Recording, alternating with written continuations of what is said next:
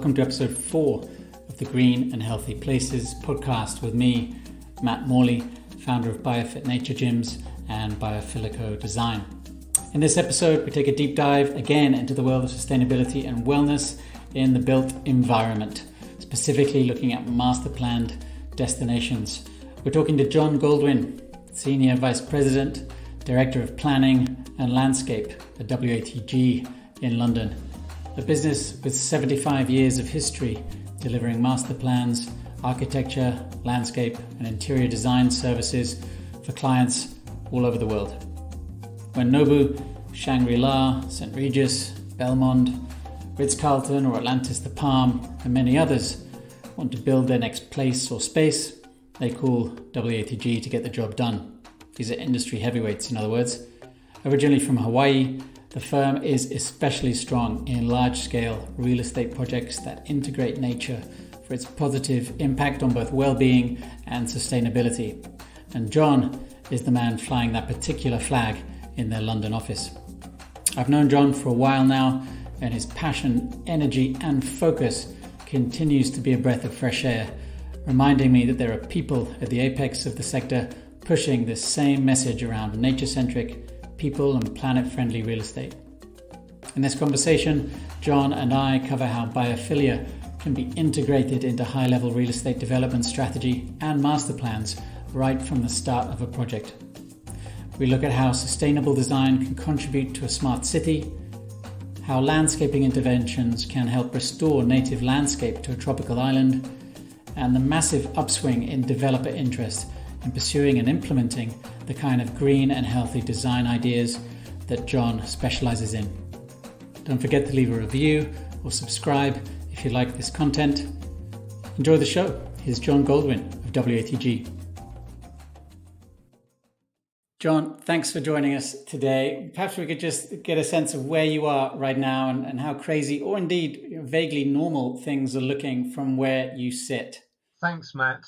Well, I'm a senior vice president for WATG, which is a kind of international design firm. We've always specialized in something you're passionate about in hospitality, but my team, which is master planning and landscape, really looks a lot more at larger and more holistic projects. And what I would say is right now we're in a really good place. The last few months have obviously been very, very, very difficult on a personal and professional level for many people in the firm. But I'd say we're kind of looking at things with refreshed eyes, with a clearer head. And I think we're starting to navigate through really where we're going now in the future. I think it's an interesting time, but I would say my general synopsis is that things are pretty good. So there wasn't, I can remember very clearly like in the last sort of financial crisis where a lot of the sort of long-term mixed-use development projects that I was involved in, they just sort of went on pause 6 months before the economy crashed and we couldn't work out what was going on. Did you see anything similar in that sense with client work, or did it kind of carry on more or less regardless? It would be untrue to say that there weren't some casualties along the way in terms of projects in a similar way to the Great Recession, but in another way, because of the fact that everyone is all in this, if you like, every geography, every market, every person is sharing the difficulties that the world is facing. I think that's meant that we've navigated through this with our clients rather than them distancing themselves from us. So there's been a lot of understanding that the rules have changed, but the projects haven't necessarily gone away, if that makes sense. It does. Well, that's good news, I think. And when you're working on those projects, then, so from a sort of planning and landscape perspective, how does WATG put a team together? I mean, are you a constant on a team? Are you cherry picked according to the nature of each project? And then how do you sort of fit in and integrate into the overall project team? Well, the idea is that when we have a lot of my work, thankfully, is repeat clients, so they know the way that my team works and they know the way that we slot in with our other disciplines, but the idea is that when, if we say that you're a new client, Matt, and you get introduced to us, the idea is that the master planning is a kind of envelope that contains other elements. So we have economists and strategists that sit within master planning, and the idea is that master planning sets the broad vision and the broad strategy, both economically and spatially in terms of design and philosophy. I like to think of it almost like as a project manifesto, the master plan. And then onto that, you obviously slot in architecture, which is, if you like, the major design element of the buildings, and interiors, which are the major elements of the sort of insides of the buildings and the way that they link with the exteriors of the buildings. And then landscape design, the other team that I lead, as well as master planning, is the spaces between, the spaces where the buildings interact with each other, the spaces that might be simple gardens, or they might be town streets, or they might be parks, or whatever. So in theory, you have these 4 service lines being strategy, master planning, architecture, and landscape and interior. Sorry, that's 5 if you include strategy, that all interface with each other and all sort of bounce off each other. And the idea really is that master planning, as I said, is the project manifesto. And if master planning is needed all the way through, then yes, it's a point of continuity. Sometimes my personal involvement wanes on master planning as landscape is waxing. So it's all very fluid and project specific. We don't really have a cookie cutter approach to anything. We tend to do whatever we need to, because projects, as you know, are all so different, and clients are different, and personalities are different, and the needs of projects are different as well. So you're often working on sort of fairly large scale mixed use developments where you're basically building literally places, not just spaces or interiors and buildings, but the entire mini towns, right? So from that sort of macro perspective, how are you seeing nature and indeed wellness are you seeing more demand for concepts that deliver on that, rather than just landscaping being an afterthought, where perhaps it's sort of upgraded to something more of a primary sales point within the overall master plan? Absolutely, absolutely spot on. We really are. There's been, I trained as a landscape architect. My background is in landscape architecture, but obviously leading a team of master planning, there's also a very architectural element, and obviously the strategy team are very important in that as well. And it's in my DNA. It's who I am as a person, and it's the way that I was trained, and it's what I've always been passionate about, permaculture and holistic thinking around systems, rather than designing buildings and landscapes. I believe in designing places using nature as the glue that's sticking them together. And I think that our industry, in terms of the design industry, but also more specifically in our niche of hospitality, has really cottoned onto this, because so many of the answers are not technological. There's great tech out there. There's incredible photovoltaics now, and there's brilliant water saving faucets for the rooms, and all sorts of incredible pieces. But actually, if you site buildings correctly, they will do lots of the work for you. So, for example, out of direct sunlight in hot climates, and using natural breeze corridors and natural drainage channels. So a lot of this, I suppose, ecological or environmental background to which you refer is just good design. And it's always being good design, and it always will be good design. Do you think there is, because there's clearly a turn towards, or there was already pre-COVID, I think, a turn towards, or an increased interest in biophilia and the role that nature can play in creating a healthy environment. And what I'm seeing is certainly even a sort of a boost in that interest now as we start to come through into some kind of a post-COVID era. Do you think there's any risk that sustainability, possibly even biophilic design or nature-inspired design, could, if you like, almost become a commodity that just becomes, a sort of something that's quite standardized, and therefore no longer a point of differentiation, and therefore something that could then be excluded or becomes a fad? Or do you think can you see that it's actually just going to become completely embedded in how we do things, or how WATG do things, and it's almost a starting point rather than an optional extra? I wholeheartedly think it's going to be, I don't mind to a certain level if it becomes commoditized, if it becomes embedded, because I think that we still, as a community of people involved in the built environment, we have so far to go. It really is it's nascent in big projects to be so aware of these things. So I really do want it to become part of every single project that I do and that we all do. I don't think that there are any excuses for not doing it anymore. There's too much research and too much factual evidence about the fact that we really are running out of resources as a planet, and things are becoming more difficult. And I think that it's really important that we take it as seriously as we are. And I think, talking about biophilia, I'm a really strong believer that we are connected to nature, and I personally I proselytize about the fact that I feel connected to nature. I feel better when I'm connected to nature. And I think that, yes, we've industrialized and we've done incredible things as a race over the last 2,000 or 3,000 years, and more recently since industrialization. But actually, I feel the benefits, the benefits that hotels will charge you hundreds or thousands of pounds worth for treatments by just connecting to nature, by bathing in forests, by bathing in clean and natural water. I think this is something that is going to be absolutely huge for our industry. And yeah, it's on the way. And the more that the industry does it, the better. I feel very passionate about that, if you can't tell.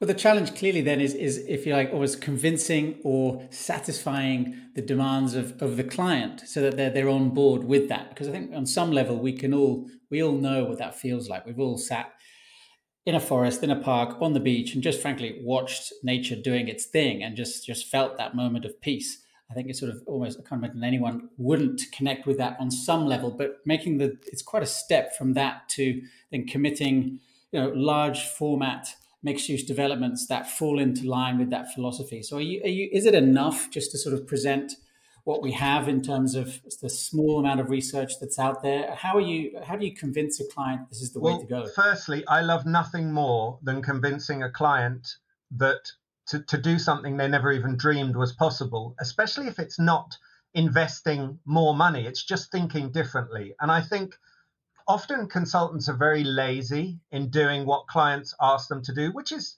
obviously an important part of our jobs as well. This isn't about ego or arrogance. This is about giving a client an idea or taking them on a journey that they didn't even think was possible. And then the result, when I've done this successfully, has obviously been the delight of the client. And again, you say it could be difficult to sell this to, I suppose you're thinking about hard-nosed, dollar-driven developers. But sometimes it's just saying to people, look, this space that we're designing between these two towers, or, this interstitial space between two buildings, let's just make a space for people to go and be, just to go and sit. There's no need for them to be using a green gym or a big graffiti wall to express themselves, or maybe program free. And actually this liberation is something that's really special. And guess what? It's also really cheap for clients to build simple. I love this idea of people just being able to escape the energy of the city. Cities are fabulous and incredible, inspiring places, but some of my favorite urban spaces are places you could just go and sit and just go and be, and just, if you like, decompress from. We live pretty hectic lives. And so, yeah, I guess the way I'm saying it is that often these things for clients don't have to be more expensive. They just have to be different. It's interesting. I mean, I think one of the things that Lead and Well have both done rather well is make space for that, exactly that what you described. The idea of not necessarily always giving a specific purpose to an area or a specific corner of a site, but just letting that connection with nature be the sole purpose of that corner or that bench or that pond. Mm. How do you think overall whether the two systems then that sort of are out front, Lead and Well, do they sort of push your work forward and encourage you to find even more creative solutions, or are they in a way hindrances, or do you find there's any way clipping of the wings, or is it quite the opposite from the sort of design and strategy perspective? Obviously they're both, if you like, box ticking exercises, because they're relating to meeting certain requirements for certain elements. So I'm all in favor of clients investing in these systems because it shows a commitment and it shows a starting point. I think it would be extremely misleading to think that just because your project is adhering to these criteria, that it therefore is the perfect biophilic and economically sort of viable in terms of sustainability. It doesn't. There's not a one size fits all, and I've studied so many of these different systems, and I love the way that Well has a lot about mental health and wellness, and LEED is obviously, I guess, the standard because it's one of the older systems, and BREEAM has great kudos in certain markets as well. But I don't think that there's a one size fits all global standard for the way I envisage projects. But I would encourage any client to undertake them to show their passion and their commitment. And let's be honest, there is a cost uplift on development cost for doing this. So that I think it has to be motivated from the right place. But I don't think it should just be kind of extra marketing glitter added to a project. If we look at one of your specific projects then, just keeping on that sort of green and healthy theme, are there any highlights that you'd sort of bring out from, for example, a project such as the Montchoisy Smart City? I know you're doing a lot around eco-friendly design and integrating that with smart tech. Like, how did that work? Well, it's quite interesting because WATG started our roots in 1945. It's actually our 75th anniversary this year, it's a strange year to be having a 75th anniversary, but here we are. We started in Hawaii, and Hawaii is a volcanic island, and Mauritius is a volcanic island. And strangely, there are a few parallels. I mean, they're on opposite sides of the world, opposite sides of the planet, but geographically and climatically, there are some interesting connections between the two. And a lot of working on the smart city of Montchoisy was about understanding this sort of notion of what it is like to be a remote island. And I think that a lot of our DNA comes, as I said, from our Hawaiian heritage. So we were able to kind of program our brains to be thinking in the fact that Mauritius is, at face value, it's the probably the safest country in Africa. It's very beautiful. It has a lot of tourism, but smart cities are all about what's next, what's beyond that. Not for people like you and me, Matt, when we visit, but for the people from the island and for the people who are from Mauritius. So there's sort of three main pillars, which are live, work, and play. And what we had to do to achieve the planning permission and sort of get into the project was make sure that all the three pillars of live, work, and play were equally balanced. And to be honest, if you can balance the work pillar, then living and playing is kind of easy for a firm like WATG. So with that in mind, we had to look at the best sustainable technology and a lot of things like creating the sort of alfresco lifestyle. Mauritius, like Hawaii, is a great place to just sit outside and have a coffee or walk down a food street. But at the moment on the island, the infrastructure is not there to do that. So we really looked at creating great outdoor space, great alfresco dining, and great sort of work opportunities for incubating business and things like that. And then the hope is these kind of little connections are made between these sort of small elements, and then all of the city starts to develop around that. So we didn't go in big bang, huge first phase. It's all quite organic and all quite carefully considered. And I know I read that you did a lot of work around an attempt to restore the natural landscape. So trying to bring the landscape back. It had been damaged, or was it suffering at some point, and you did work to bring it back to where it was? I mean, interestingly enough, all the early settlers from England and from Holland took all of the beautiful native ebony trees from Mauritius and turned them into sailing boats. So Mauritius was denuded of its beautiful natural fauna and flora many hundreds of years ago, and really the planting of sugarcane, which is obviously the way that lots of our clients made their living, was essentially a monoculture. So a beautiful, diverse ecosystem and biosphere has been removed to create a wealth-generating crop of sugar.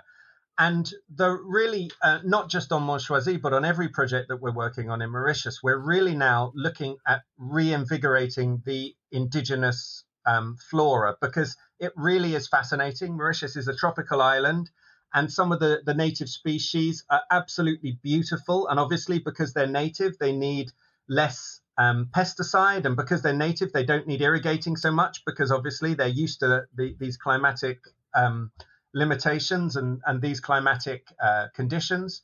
So we've been working with the Centre for Middle Eastern Plants from the Royal Botanic Gardens on re-understanding how to use native plants in Mauritius to be ornamental plants. Now, the Brits, obviously, we've been tweaking and messing around with the plants that we use for many hundreds of years. The Victorians really got very good at understanding that. But it's really just quite a nascent thing in Mauritius. And we're really excited about where it's going. We hope it'll influence the daily life of the people that are actually living and working, the Mauritians themselves, that they'll have a renewed interest in their flora as well. So, yes, it's absolutely one of our most important cornerstones of the project. And so the idea that you'd be restoring, if you like, sort of indigenous species, then the piece that happened in between then would be this process of globalization and effectively man's impact on the planet, right? Where we suddenly start importing and exporting seeds and species all over the world where perhaps not necessarily would be under natural circumstances. So it's an attempt on a small scale to take things back to sort of how they were, to a more natural state. Absolutely. And also things like food. I'm a big advocate in edible landscapes. So you imagine that salad is flown in from South Africa to Mauritius. To me, this seems it's bizarre. And it's based on economics, and it's based on the needs of the hotels that are there. They fly in fresh flowers as well for the hotels. And these things it's not only crazy in terms of embedded carbon and just, the sort of bizarre nature of that, but also Mauritius is a great place to grow salad. Mauritius is a great place for cut flowers. So we can create local economy as well, and also resilience, because again, if there's another COVID situation and you're relying on another nation for your food security, this is not really in line with where the world needs to be in 2020 and beyond.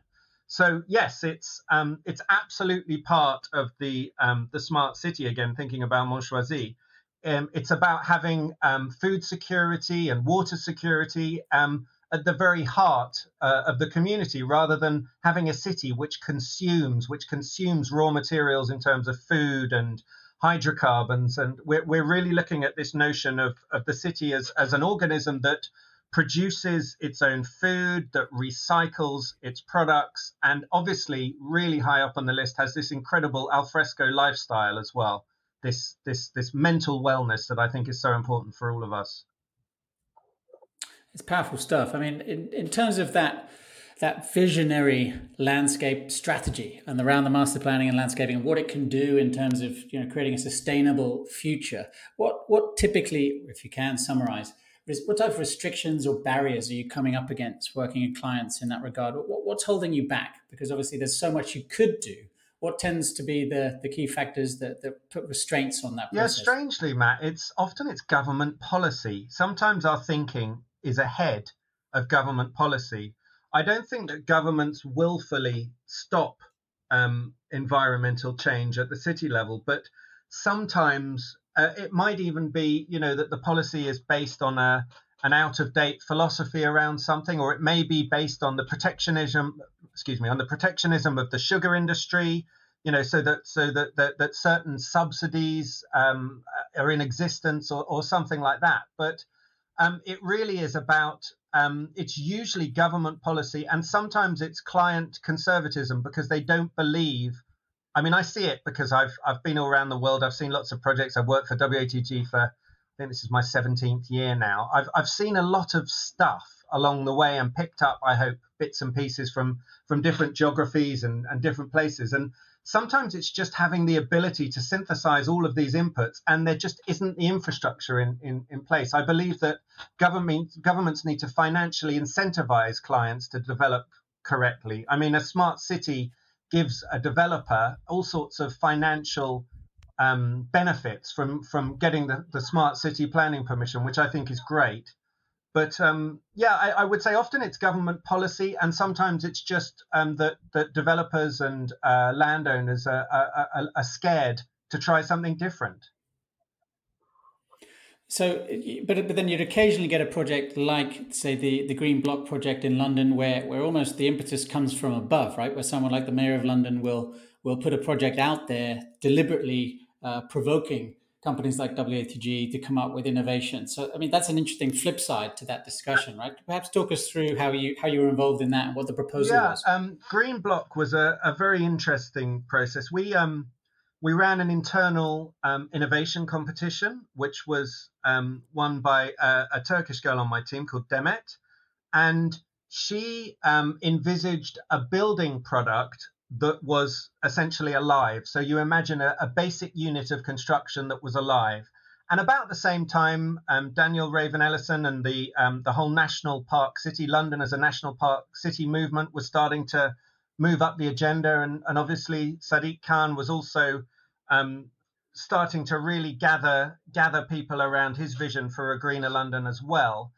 And so, what I really tried to do was synthesize all of these inputs into something meaningful and to create a way that we could actually, if you like, retrofit biophilia to London.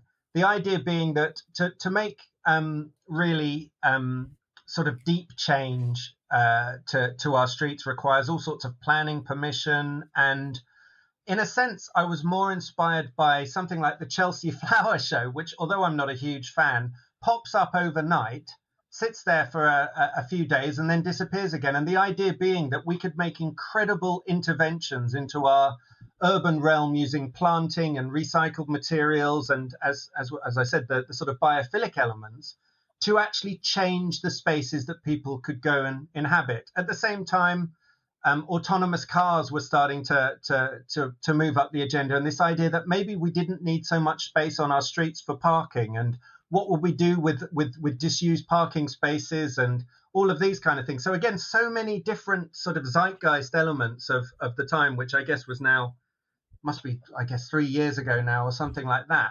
We started to sort of gather around these points to create a sort of philosophy. And what we've ended up with is this, I like to call it kind of guerrilla urban greening, this idea that you can go in and create green spaces in existing spaces without having to tap into the drainage network, without having to get planning permission necessarily, without having to do all the sort of listed building consent and all the things that make projects move slowly. So we're now working with some fairly established landowners in the city of London and beyond to look at how these interventions can actually improve the city for the people who go, who live, who visit, and who work there.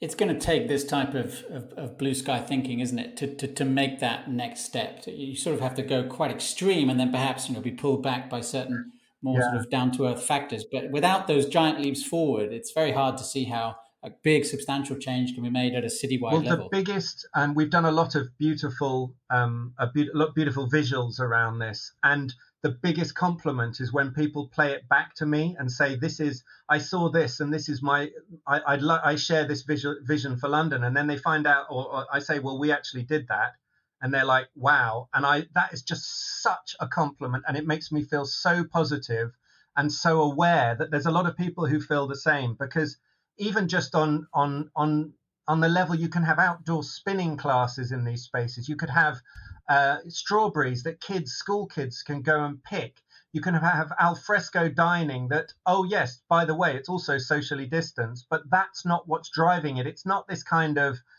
trying to retrofit social distancing into the city. It's trying to build resilience into the city that is preparing for what we're going through at the moment and all sorts of other black swan events that we're not thinking about as well. So I think, yes, it needs some blue sky thinking, and it needs people to gather around this. And it's so positive. It's not difficult to gather people around. I mean, we've annoyed a few taxi drivers with some of our visuals because they say, how am I going to drive down, this road based on your vision? Well, okay, we could talk about that. But generally, people are extremely, extremely positive about the vision that we're trying to create with Green Block.